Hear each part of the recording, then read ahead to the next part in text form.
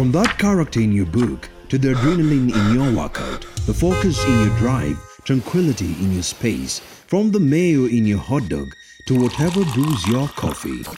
That's what Gumzo with your inner voice is all about. Conversations that keep you connected with you. So whether you are comfortable with your own company or you are the heartbeat of the crew, this is your space. Welcome to Gumzo with your inner voice. Hello, my awesome people, and welcome to your favorite weekly pod radio. You are listening to episode 4 of Gumzo with your inner voice, where we are all about conversations that keep you connected with you. To our gratitude segment before we get to the core of the podcast, thank you all for the love and support, taking time to listen and share this podcast with your friends, colleagues, and loved ones, and equally subscribing to this podcast via Google Podcast, Apple Podcast, Anchor, as well as Spotify. Your support is not taken for granted. We would also like to salute the new countries on the Gumzo listening block, that is Kuwait and Somalia, Marhaba ya Sadiki, and from South Africa, Unjani, Ngiyakubona. Che! Mama, I made it. Let me save my tongue before I make further damages to it. But I felt like sort of auditioning for Black Panther 2, the movie, when I was saluting South Africa. So, Ryan and Chadwick Boseman, if this ever gets to you, if this ever reaches you, just know that I've already auditioned for Black Panther 2, the movie. Fix me in any role. I'll be okay with that. Remember, you can follow us on Twitter and Instagram through the handle Gumzo the Podcast, and equally write to us via the email address gumzothepodcast@gmail.com. We would like to hear from you. How have you been? We hope you're keeping safe and not going to Italy. Man, listening to the daily briefings by the Cabinet Secretary of Health has got some of us pronouncing terms in a new fashion, only for you to later on realize he was not referring to Italy, the country, but eatery in terms of eating joints and restaurants. Now, speaking of eating, have you seen the Don't Eat Challenge trending in our social media platforms? Guys, I know myself.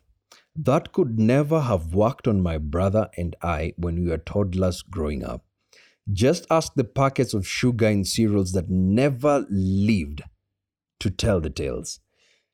Would the Don't Eat Challenge work on you? I guess there's only one way to find out. As we salute everyone who is at the front line, combating COVID-19, we also want to appreciate meme lords and TikTok personalities. You guys have been, creating laughter in our lives, cracking our ribs, and I think you guys deserve a share of the 100 million. Yep, I said it. And now to some news. Conversation with Your 18-Year-Old Self series is back, and we have our story for the week. So here we go. They say good things come in twos. Here I was, in my final year in high school and on the verge of turning 18. The thrill of being an adult and holding an identity card tickled me in ways I couldn't explain. Well, looking at it now, holding an identity card only enables me to pay my taxes and make it easy for help to shorten my joy at the end of every month. The only time I enjoy using my identity card is when I am at an M-Pesa agent shop, preferably withdrawing money. Well, back to high school. Our teachers always had this saying, "The national exams are just around the corner. Strive to pass your exams, otherwise you'll be nobody in this life." I used to wonder why the exams were not taking their hypotenuse like we had learnt in school, and why they were the SI unit of being somebody in life. Well, the days faded, and soon it was prayer day. a spiritual precursor in readiness for the national exams. I remember that day, the prayer day. Parents started arriving in their numbers, and the aroma of homemade delicacies rented the air.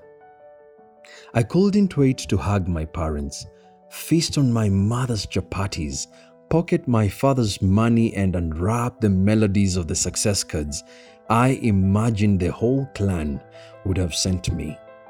My hope is that I would find some money and not just warmest of wishes. By noon, there was no sight of my parents. Something occupied my throat. It doesn't have a name yet.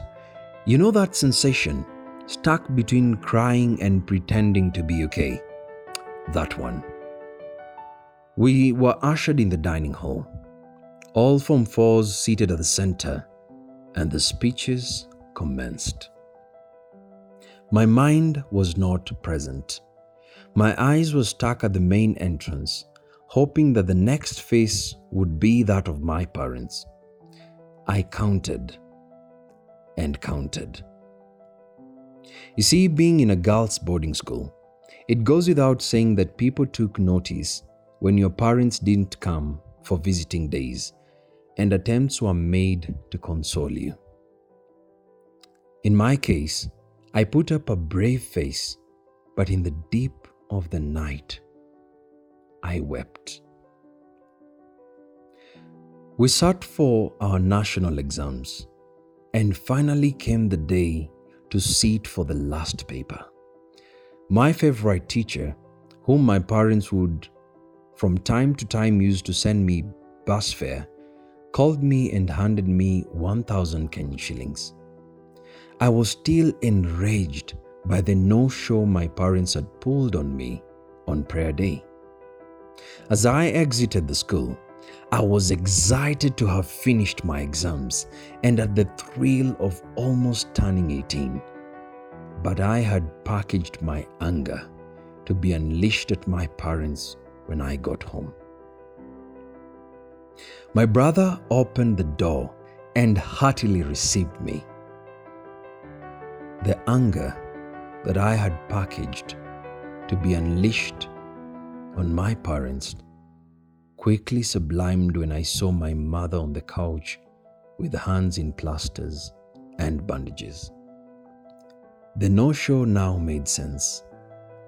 As I was having that feeling in my throat during the prayer day, my parents had gotten physical with each other, trading iron fists and blows, which resulted in my mother's hospitalization for 3 months.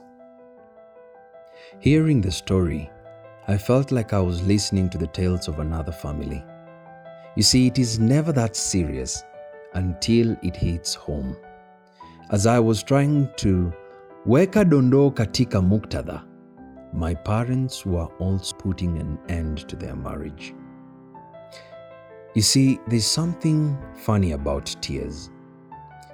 Tears never consult you on the best location and time to flow.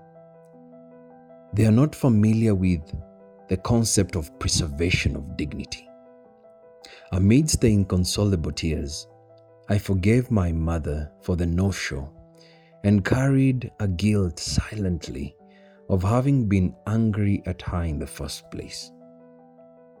Had I been living a lie all along? Was any of this my fault? The rhetorical questions that remain unanswered to date. My experience has affected how I relate with people. It's hard to love because I am always afraid of not being enough.